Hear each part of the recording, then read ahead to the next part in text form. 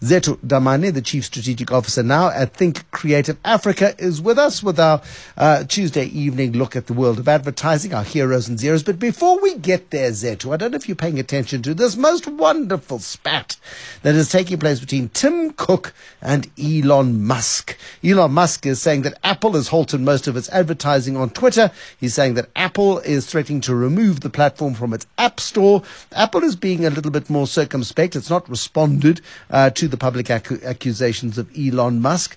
But Elon Musk saying that Twitter's seen a massive drop in revenue, blaming sort of activists for pressuring advertisers. And Apple's basically saying, do they hate free speech in America? As he's opening Twitter back up to all comers, people who've been divisive in the past, people who've been full of misinformation and dangerous in the past. And he's kind of letting everybody back in again and wants Apple to be part of his advertising revenue. But Apple is backing away from this. It's quite an interesting ethical stance that Apple appears to be taking in the face of an attempted reinvigoration of Twitter by Elon Musk.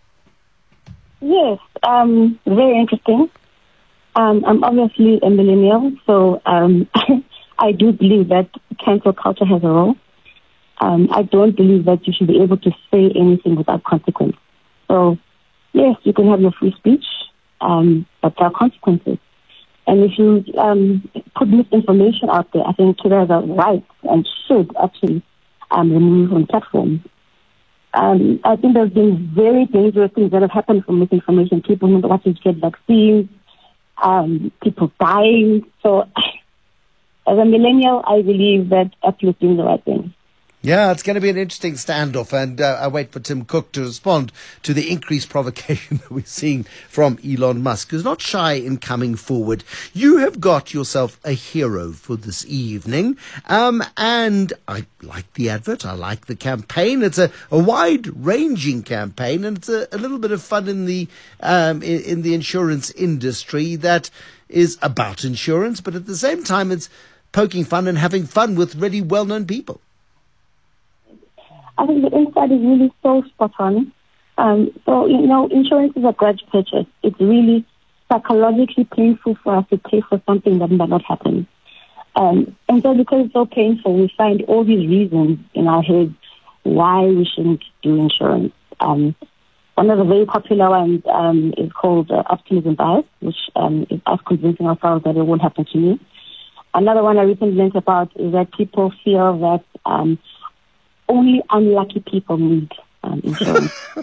Well, you might be lucky until the day you're unlucky. I mean, that's kind of illogical, isn't it? But okay. It's weird what people will convince them of. Absolutely. Uh-huh. So I just decided to shatter all these things and say, actually, good people, wonderful people, amazing people have accidents, so get insurance. I think it's a great idea. Let's have a listen, and then we'll talk about it a little bit further. This is the one involving Faf de Klerk. There are a whole bunch of well-known South African figures. This is the Faf de Klerk one. Who loves us so much they gave us their body? Faf de Klerk. All 5'7.5". In the gym, his body. In the eyes, his body. His body even load shed for us. Yeah, no, he's blacked out. If that's not enough, he gives us Like bird, little cat, the look of the tiger. what a good South African. See. Proudly flying our national treasure on his national treasures. Making the ladies somewhat patriotic. But bad things happen to good South Africans. Faf deserves better. Thankfully, he's with Budget, the official insurer of good South Africans, and just like that, his big body is fixed with a lifetime guarantee. Because Budget It's lovely. I mean, it is there too. I mean, it's funny, it's charming, and it's not just Faf. I mean, there are a whole bunch of actors and well-known celebrities who are part of this campaign, and it really pokes fun at the quirks that they may have. They make fun of Faf's height. I wouldn't, because he may be short, but he's certainly quite stout. And could pack a punch. But it does sort of draw attention to the fact that, these accidents are random. Bad stuff happens, even to good people. And so why did you protect yourself? It's a smart campaign. Very, very smart. Another bias that we have is that we believe that we're all above average travelers. So I thought it was also very clear, like you said, good people, good South Africans also get good drivers, just lots of ways in which they're convincing people that, you really need to get insurance, whatever your belief is.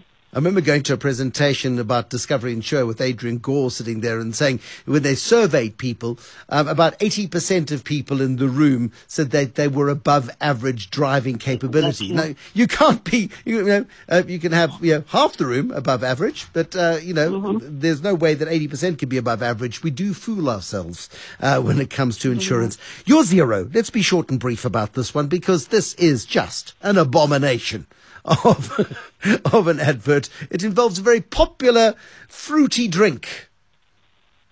I'm glad you agree, Bruce. I felt like there was a lack of understanding of African women. The campaign features Kelly Rowland. And somebody today said, why do you hate Kelly Rowland? I'm like, no, I love her. But I just think, I don't know why she was chosen over other amazing South African women.